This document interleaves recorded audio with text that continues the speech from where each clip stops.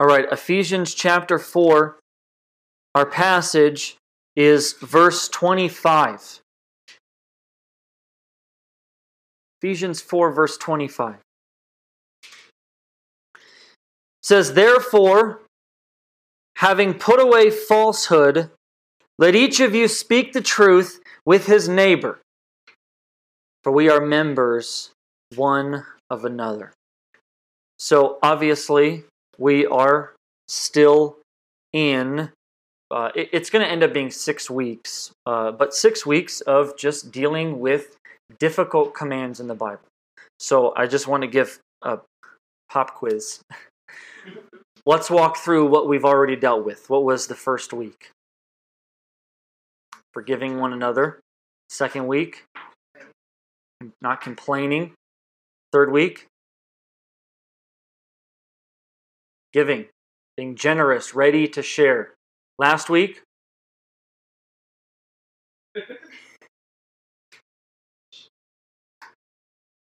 somebody's got it. Preacher's going to come in and let us remember. Yeah, let love be genuine. Okay, so this week, here we are. Now, here's the deal. This passage came to my mind, but I need to give you some introductory thoughts about why we're here, okay? So I intend to do something with this passage that's a little bit different. Now, I don't intend to remove it out of its context or take it out of its context, but I do intend to sort of shed some light on an application for this passage that maybe seems to lie on the outside. It would not seem that this is the initial intent or application of this passage, but I do think it's a proper application for us to take. So here's the idea. When we look at this passage, we would probably think immediately what it's referencing is, don't lie to one another. And certainly that would be true. And certainly that would even be a point worth preaching about. And I have no doubts that at some point in the life of this church, we will deal with that. Because Christians, that is something that can affect the life of Christians. To lie, to have temptations to lie, to have temptations to exaggerate the truth, to have temptations to spread false information. All sorts of sins that would sort of fit into this category. And even though that's true, that is not what I intend to do. What I intend to do is to deal with this. This passage is not simply a prohibition against lying to one another, but I find it to be an exhortation, a commandment, that you actually speak truth actively to one another. You're not just passively not lying, but you are actually speaking truth into one another's lives. And I think that even though it may be on the outskirts of this verse, it's not necessarily the main intention that we might get right away.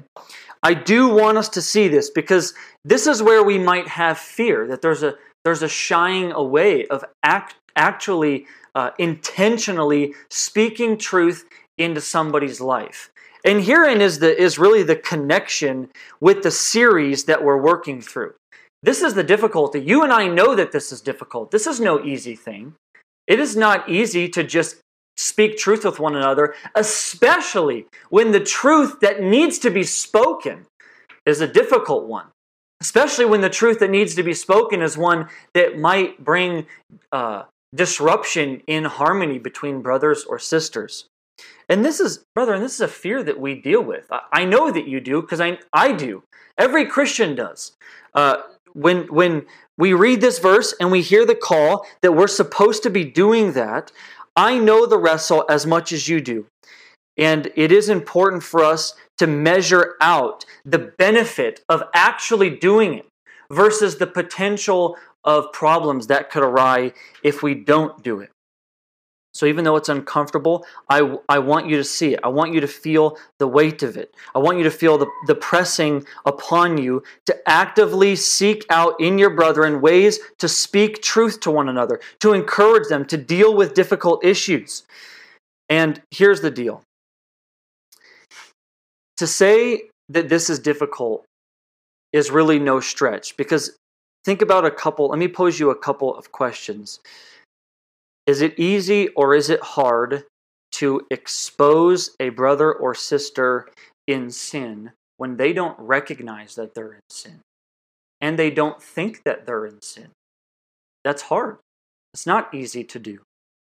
Is it hard or is it easy to expose someone's complacency to Christ when they think themselves to be some valiant servant for Christ? That's hard. That's hard to do. Some other ones. Is it easy or hard to tell a brother or sister that they're not gifted in a particular area that they consider themselves to be very gifted in? Brethren, that is a hard thing to do. That's a difficult conversation to have.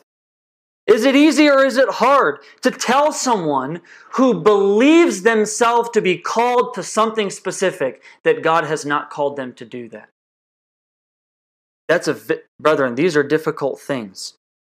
Is it easy or is it hard to speak truth to your brother or your sister when the potential outcome is one of disunity, it's one of frustration, it's one of estrangement from one another potentially? Brethren, it's hard, and that's why we shy away from doing it. That's why often we let things go on. We let things remain that ought not remain. We let our fellow brothers and sisters in Christ continue in something that's not fruitful for them, that's not beneficial, that's not useful for the kingdom of God, because we are more interested in our own reputation. If I say something to this person and they don't like it, and they then in turn don't like me, I don't want that. And so we weigh that as more value than being concerned about the benefit of the kingdom of God, the propagation of the kingdom of God, this individual Christian's most usefulness in God's kingdom, and ultimately God's glory. And brethren, that's our sin, and we have to deal with that. The fact that we will at times refuse to actually speak truth that needs to be spoken is sin on our part, and we have to deal with it. So, the last thing that I want you to see is this. I don't necessarily intend this to be so much of a rebuke or some kind of exhortation to come out of sin. This is not necessarily intended to say, you don't do this, you need to do this. Because all of the other messages have sort of been that. They have been sort of alarms to our conscience to say we need to step out of this realm of disobedience. We're, just calling back to some of the other messages. Often we're unforgiving. We're very often complaining. We're not ready to give. We're not ready to share. Often our love is not genuine. And the point was to expose the heart and to show the sin and to draw you out of it and to put you on a path to proper obedience to God. With this, it's going to be somewhat different. This really is intended more so for you to see that if we would do this, not so much to say that you're not doing it and you need to repent, but that if we would give ourselves to this, that it would be for the betterment of the church. It would actually affect the church in the long run in a great way. So I'm attempting to stir you up that you would see that the life of your brother or sister in Christ will receive great benefit if you give yourself to this, and the life of the church will receive great benefit if you give yourself to this. So we're going to deal with this in two ways. This will be probably, I'm fearful to say it, but I'm going to say it. This will be probably the shortest message I will ever preach. Because I really only have two very simple points, and there's just I want to lay these out to you. So we're going to deal with this in two ways. The first is going to be the responsibility of the speaker. If you're going to speak truth to your brother, to your neighbor, there are certain things that are very important for us to grasp onto. So that'll be the first one, the responsibility of the speaker. And the second will just simply be a counsel to those who would be the recipient. If you're going to receive whatever truth your brother or sister needs to speak to you. And both of these are equally as important. It's not just important for you to hear, how do I speak truth to someone?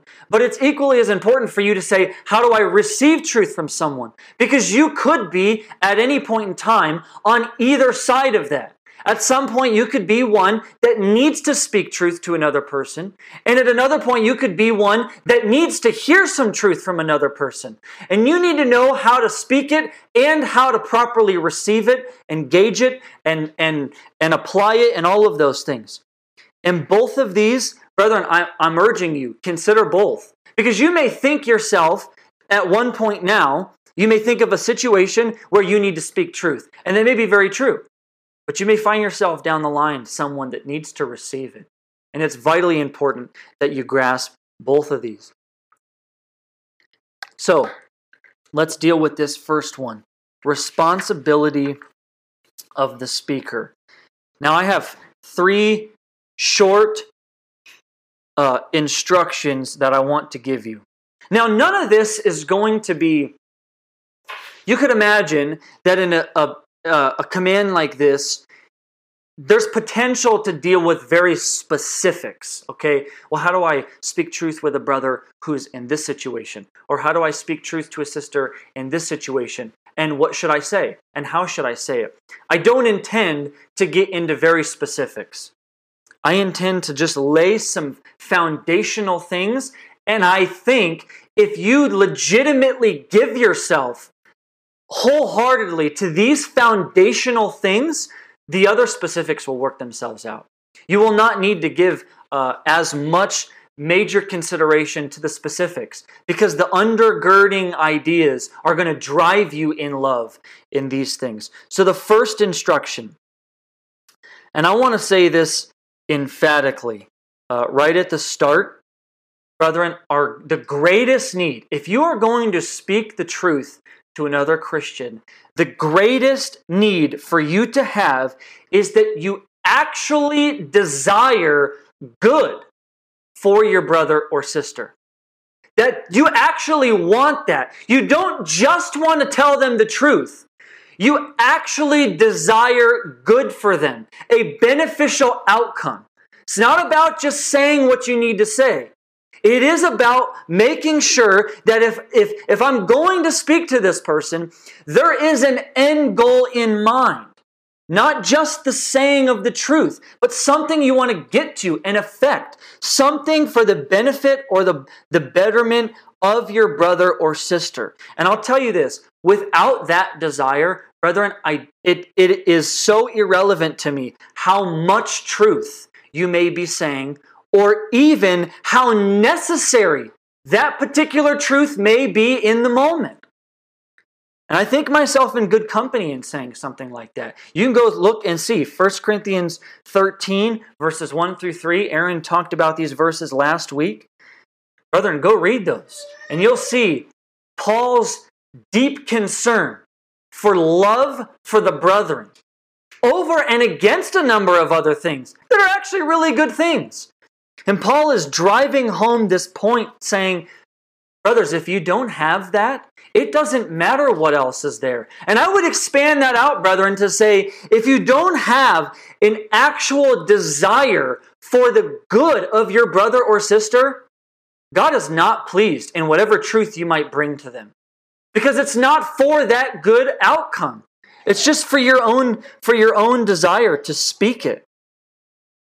And I'll also say this, and I want to say this again at the very start with some force. And I know these are some heavy things to say right out of the gate, but these are important, brethren. This is super important that we are coming with a proper heart in this. Because it's very easy to, in a situation like this that is already volatile and has potential for disunity and all that sort of stuff, discord between brothers.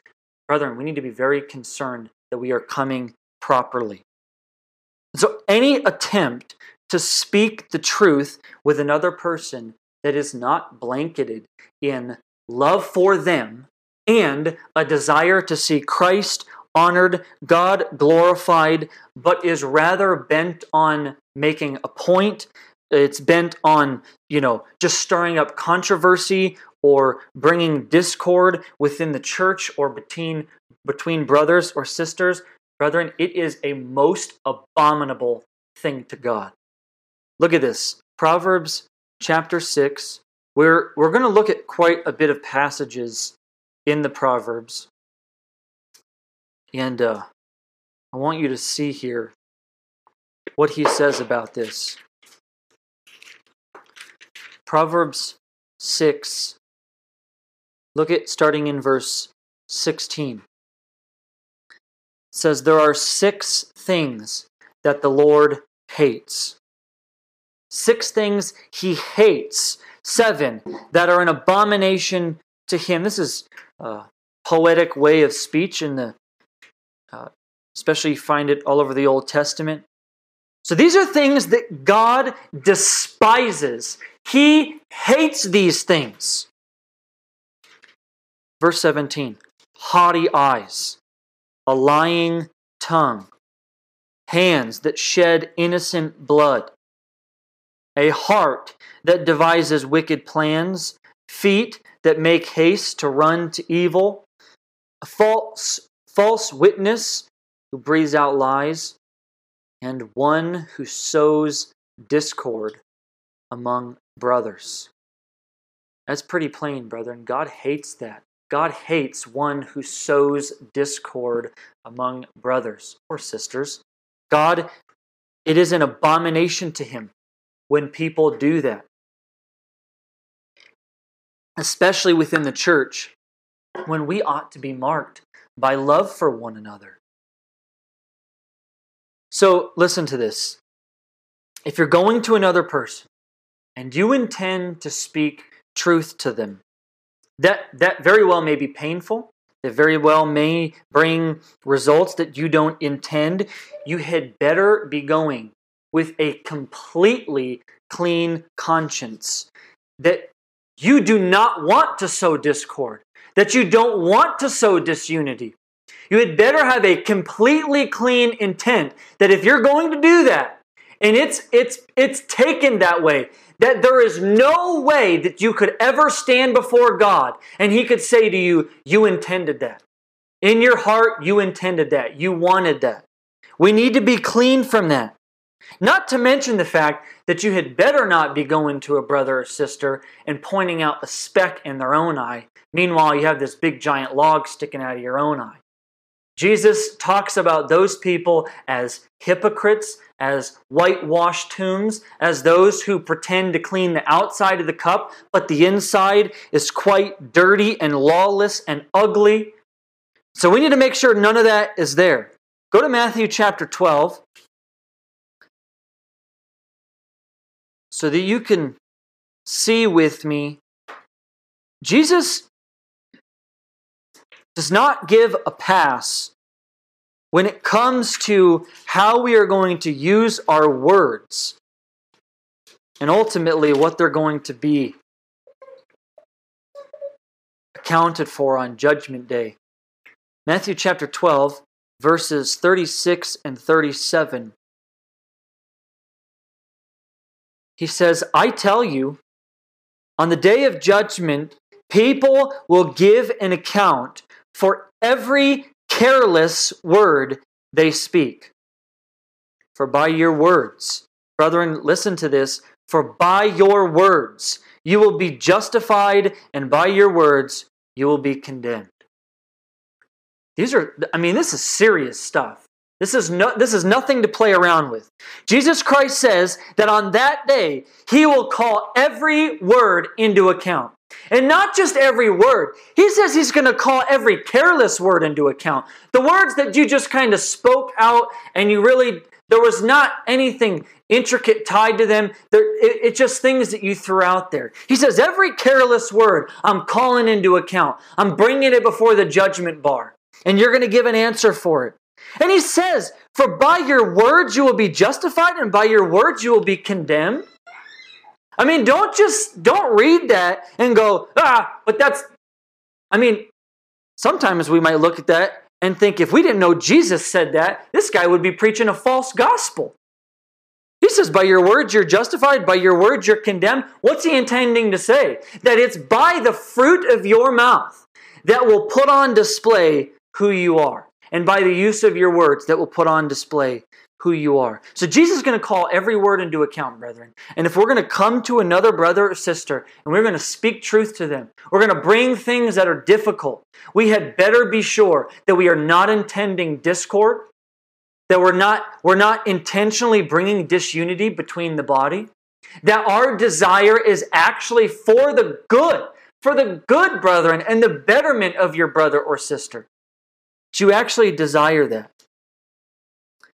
Also, something we need to be aware of, because we tend to do this at times, especially if it is a situation where we can see ourselves as maybe a more mature Christian than this other individual.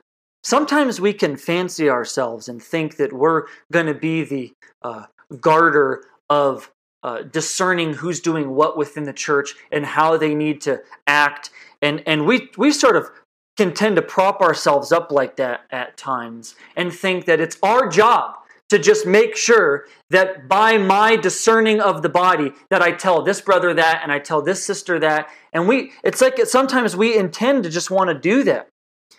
But again, brethren, this is nothing to play games with. If you cannot state emphatically that your desire is that good comes out of your brother or sister. Brother, it's the same thing with everything in the Christian life. I've talked to a number of you about this in regards to evangelism, right?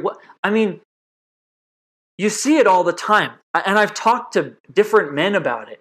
And they seem to state with such force that like the only goal in evangelism is that the Bible is preached or the gospel is proclaimed.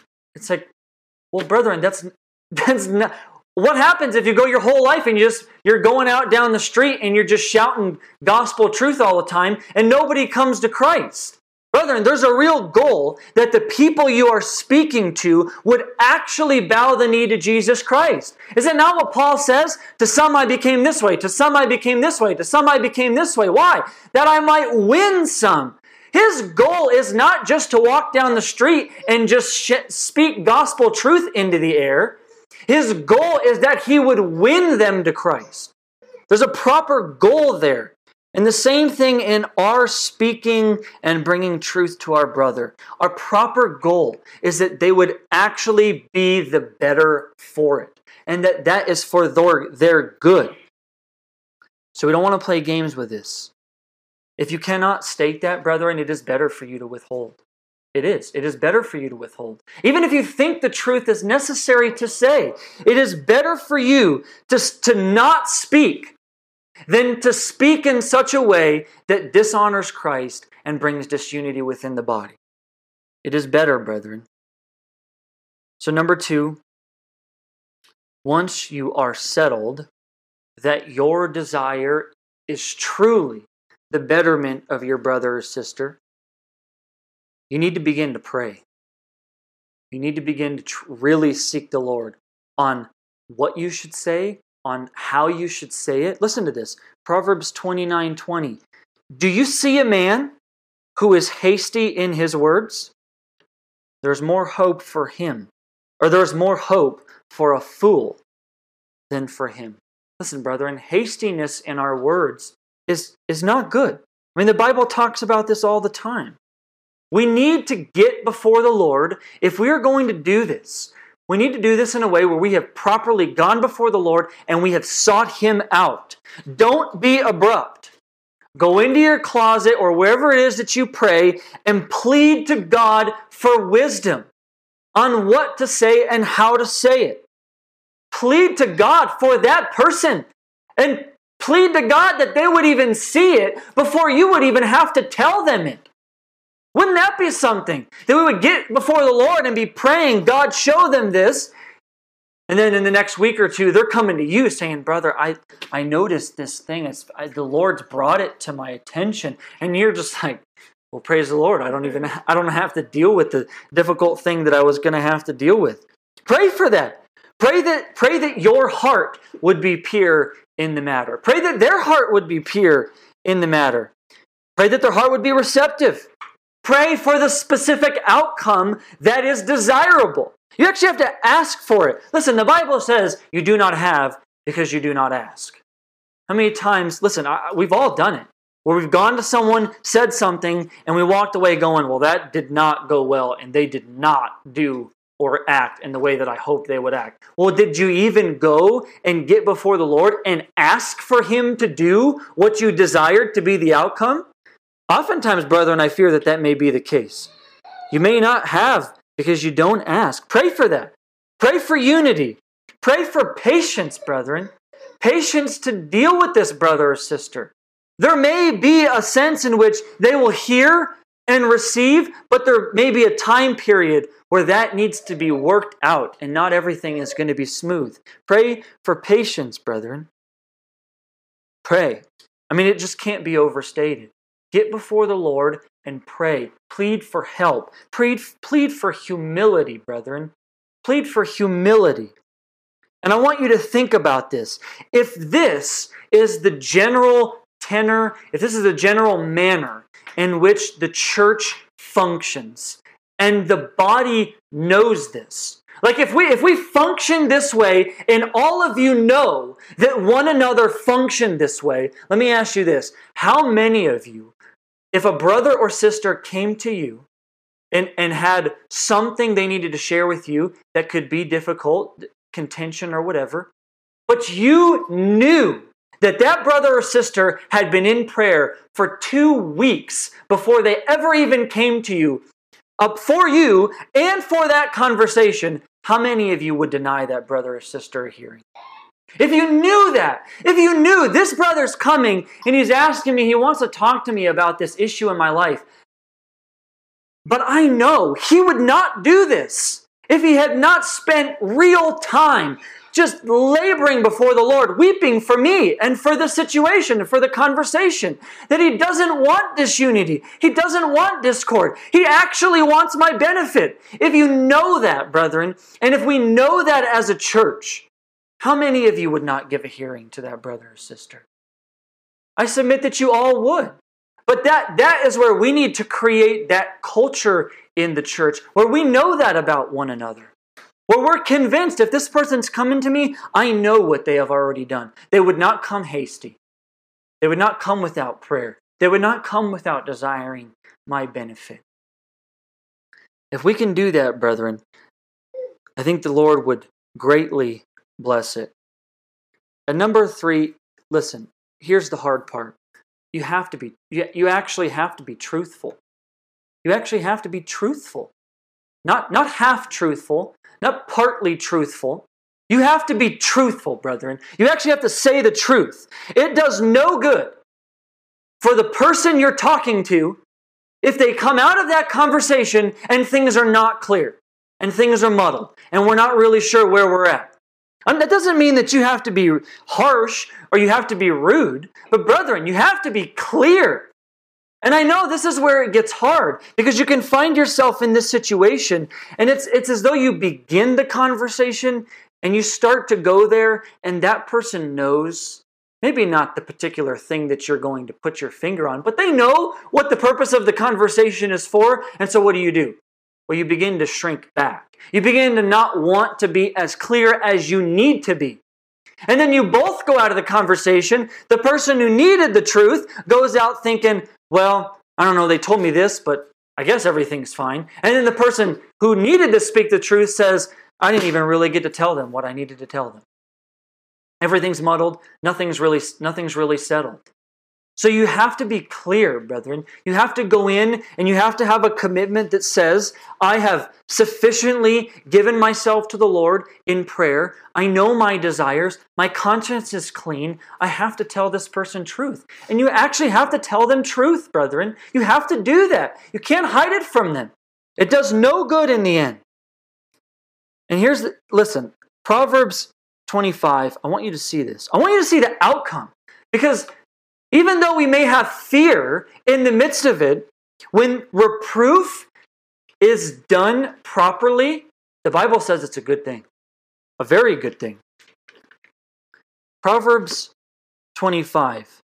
We're going to look at these two just in connection with one another. So Proverbs 25, verses 11 and 12, and Proverbs 28, verse 23. So Proverbs 25, 11 and 12.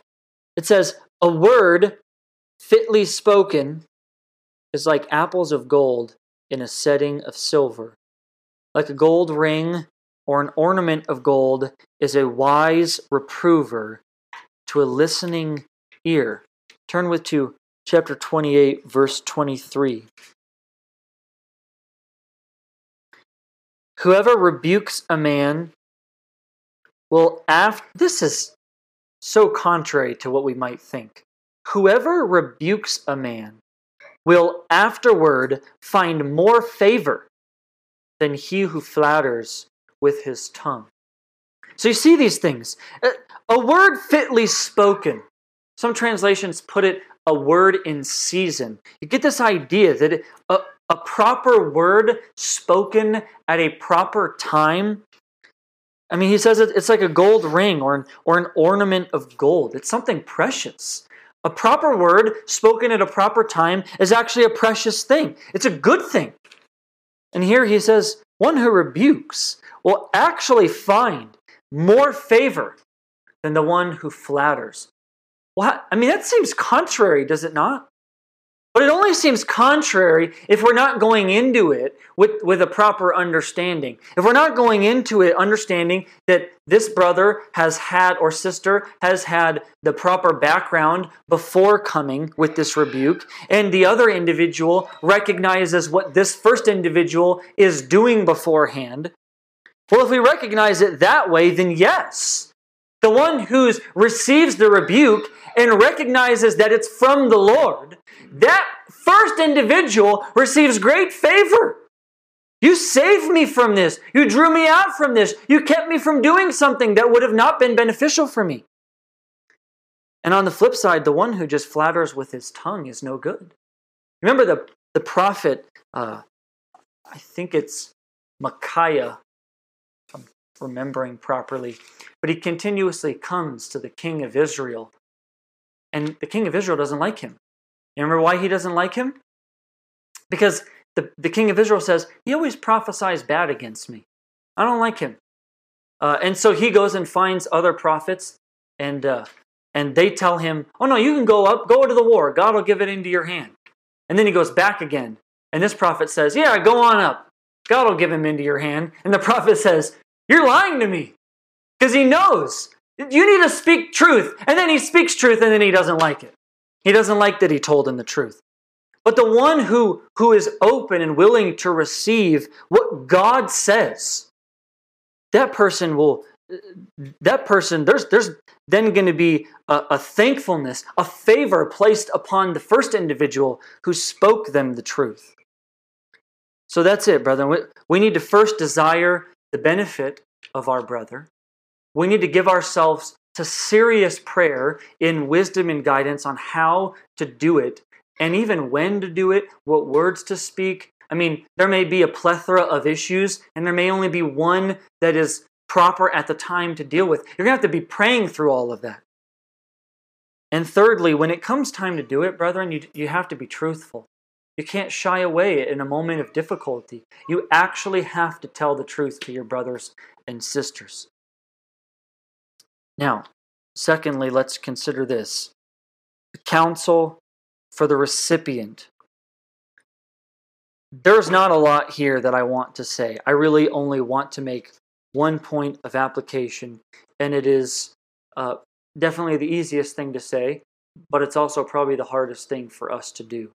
And that is that we would learn to take heed, to listen, to give proper ear to reproof and correction. And that assumes that it's sin more than just something that a brother or sister needs to say to us that would better our walk with the Lord or whatever it may be. But we need to learn to listen to it, to gladly accept it, with joy and to examine it based off what they're saying, based off of the scripture. We cannot be quick to put a guard up here. I want you to listen to a couple of these passages in the Proverbs. This is, the Proverbs deal with this. I mean, it's replete with passages about how this is important to do. So I want you to hear some of these. Starting in chapter 10, verse 17.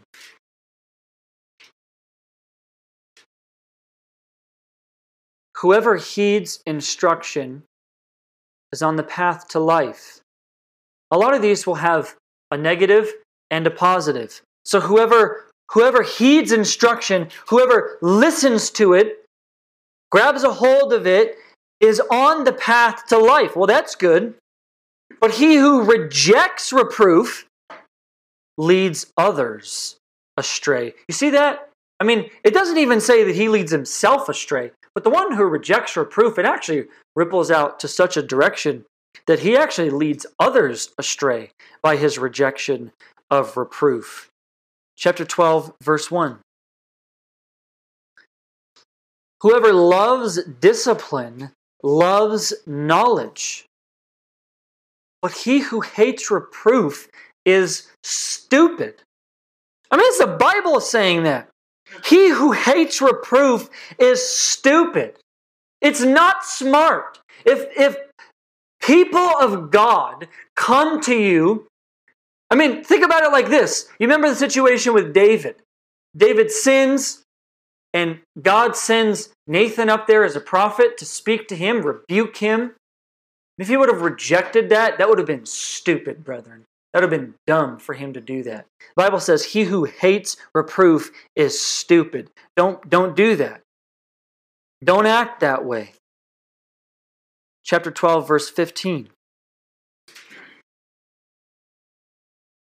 The way of the fool is right in his own eyes, but a wise man listens to advice.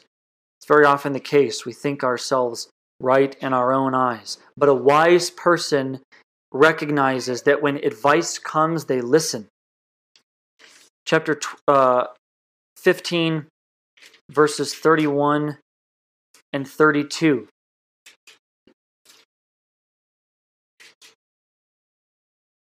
The ear that listens to life-giving reproof will dwell among the wise. Whoever ignores instruction despises himself, but he who listens to reproof gains intelligence. You see, listen, at a foundational level, and this is what I was talking about when I say that our desire needs to be for the good of our brother or sister. Well, why is that? Because the one who rejects it despises himself. If someone comes to you in reproof or correction, or wants to simply just speak truth to you that is going to better your walk with the Lord or your usefulness to the kingdom, and you reject it, it is on you the problem is. You're not allowing good things to come to you from the Lord through those who speak to you. That's your own thing. You despise yourself by doing that. Chapter 17, verse 10.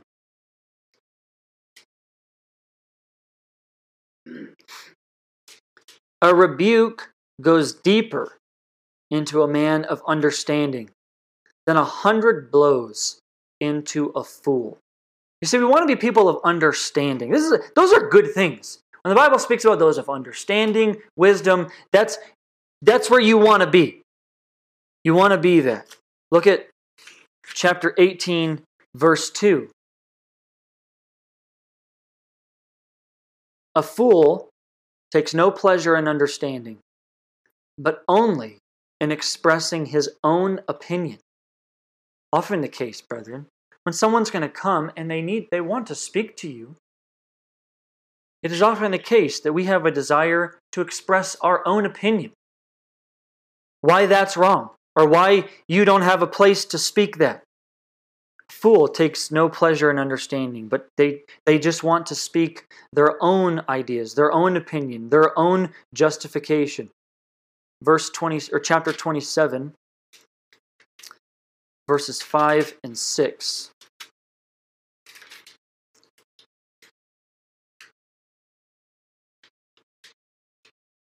This is how we ought to think.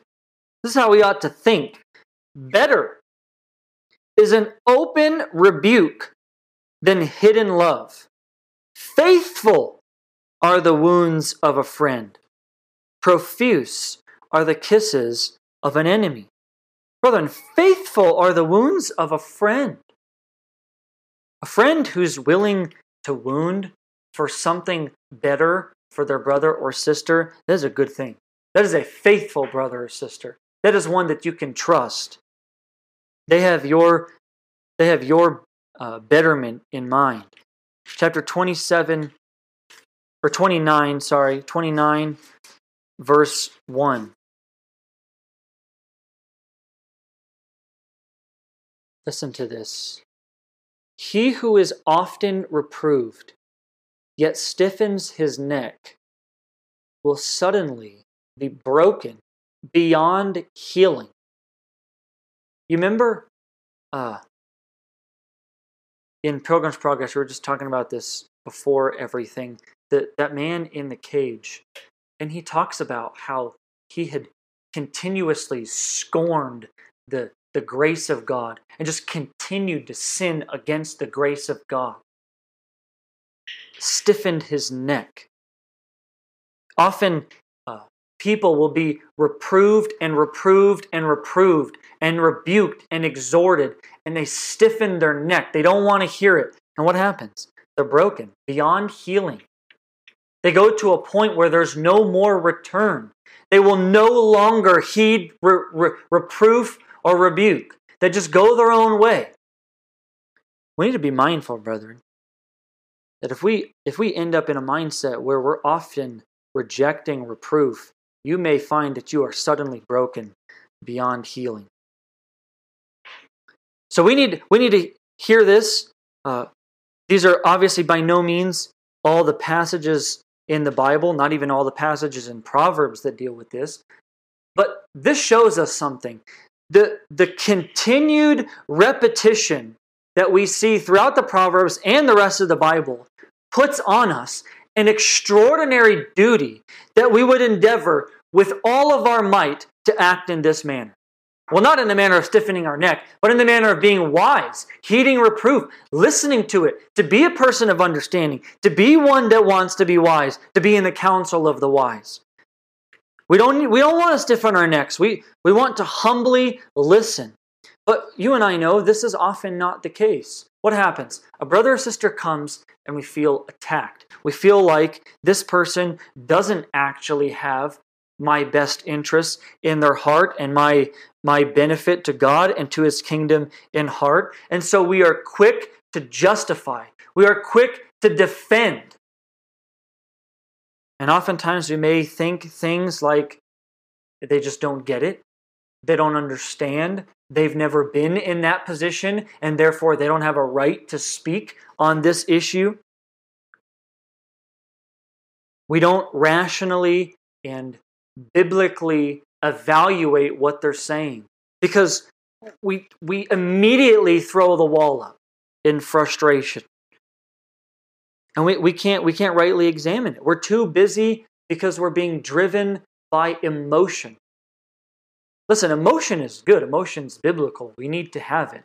But if we can't properly have conversation, especially with our brothers and sisters in Christ about things, without being overwhelmed by emotion, either in anger or frustration towards one another, brethren, that's not good. We are not people to be driven by emotion. That's what the lost world does. You get people, we see it all the time out at the abortion clinic with this guy who's the security guard. It's just like emotion driven. You say something to him and he just wants to yap off about something. Or the people that are coming in, you try to talk to them and tell them, we will help you. What was it, a video with Andre and Sergio the other day, telling this guy, we will help you. And he's just sitting there screaming at them because he gets convicted in the heart. He's driven by emotion. That's not how we are, brethren. We don't want to be driven by emotion. We need to be rational people, thinking people, people that test by the Scripture, people that listen to one another. So may God help us to do that. I want us to think like this. David says this in Psalm 141, verse 5. He says, "Let a righteous man strike me. It is a kindness. Let him rebuke me. It is oil for my head. Let my head not refuse it." David recognized this. If a righteous man comes to him and rebukes him, David sees that it is a kindness that God gave him. It is actually a mechanism that God has hardwired into the Christian life. He's made it for that. And listen, I'm not going to be the guy that's going to say that God will never do anything like he may have done in the Old Testament. He came to Isaiah in a vision and rebuked him, and Isaiah fell on his face in repentance and all of that stuff. But I will say this, it is more likely that God will send to you a Nathan like he did David. Because that's what he's made in the church. He has wired it to do that. He has put the body of Christ there to actually do that. That's the means that he does it. He has your brother and your sister that are there to exhort and encourage and build you up and edify you and rebuke you when necessary. That's what they're there for. That's part of how this thing works. We read that passage in Ephesians, to build one another up to maturity. That's what it's for. God has built it that way. It's a function of the church. So no matter how hard it may be for us, this is the place. If we find ourselves here, the recipient of this, we need to learn to be slow to speak, brethren. You need to learn to be slow to speak. That if and listen, again, this goes back to laying the first foundation of the responsibility of the one who's going to speak. But if we know that to be the case, and you individually give yourselves to that, then you find yourself over here on this side, where the brother or sister is coming to you and you're going to be the recipient of some kind of difficult truth that needs to be spoken. Brethren, be slow to speak. Listen to them. Hear them. Don't be quick to defend. Don't be quick to justify. So as we close here, I want you to consider the wonderful example of Christ. I mean, obviously, he had no need to be on the recipient end of any of this. One time someone did try to rebuke him, and it didn't go so well. So Jesus never was on that side of it, but we can certainly learn ourselves on ourselves being on both sides. We can learn things about that if we would come and learn of Christ on how he spoke. I said this in my prayer in the beginning, but in John chapter 1, I want you to see what's said of him. This is something, no doubt, that we often, I think, probably just read right over.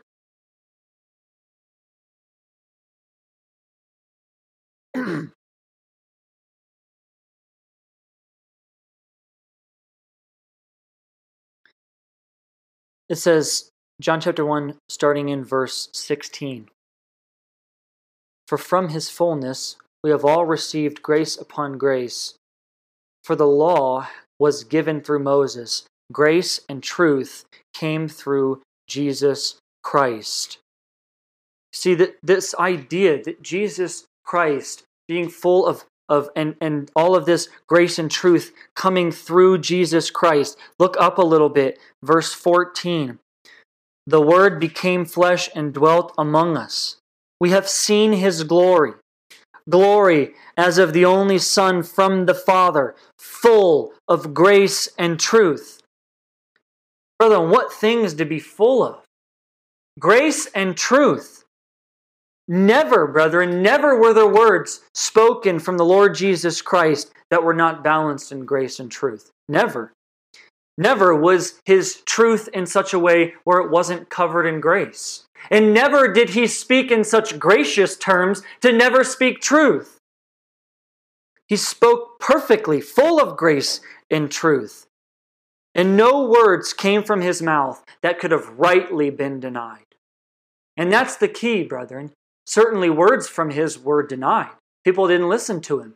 But the fault of that was not upon Jesus Christ. The fault of that was upon the people who were listening. And we need to be that, brethren, that our words could not rightly be denied by those who we would speak to. And we see him, all different examples in the Bible. We see him at the woman at the well.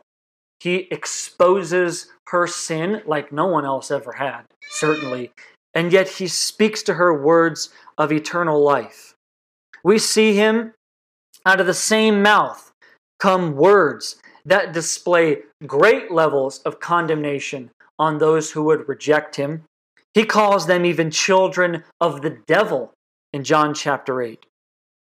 Putting to death forever if people would just read their Bibles, that every single person is a child of God. Jesus says, you who don't believe are children of the devil. And then in the same token, in John chapter 6, he lays out the promise to them and says, if you would come, I won't cast you out. We see him, like I said earlier, rebuking Peter in the strongest of terms, even calling him Satan. And then at the same time, later telling Peter that he prayed for him that his faith would not fail and that he must strengthen his brothers. And we see him standing firmly against the hypocrisy of the Pharisees and all of their wickedness. I mean, Matthew chapter 23 is one of the most excruciating rebukes of anybody that you will ever read. Jesus did not mince words. He rebuked them in fullness. And at the same time, as he hangs on the cross where they put him, he prays for them. You see, brethren, there's a cohesiveness in how he is doing this. There is truth that must be spoken. And there is grace that needs to be mingled with it. And we need to have both. We need to be as Christ was, full of grace and truth. And listen, brethren, that's our example. We need to strive to be in all ways like him. We need to strive that our greatest desire in doing it would be the love and benefit of our brother, and that for the welfare of our fellow Christian. And we need a desire that God would be greatly glorified in it, that there would not be dissension, there would not be disunity, but that the actual outcome would come about, and they would develop greater to honor Jesus Christ and create love and unity within the church and usefulness within the church for the kingdom of God. So I would exhort you to do that, not only to do it, but brethren, if you find yourself on the receiving end of it, to receive it with joy and prayerfully see how you might greater honor Christ. Let's pray.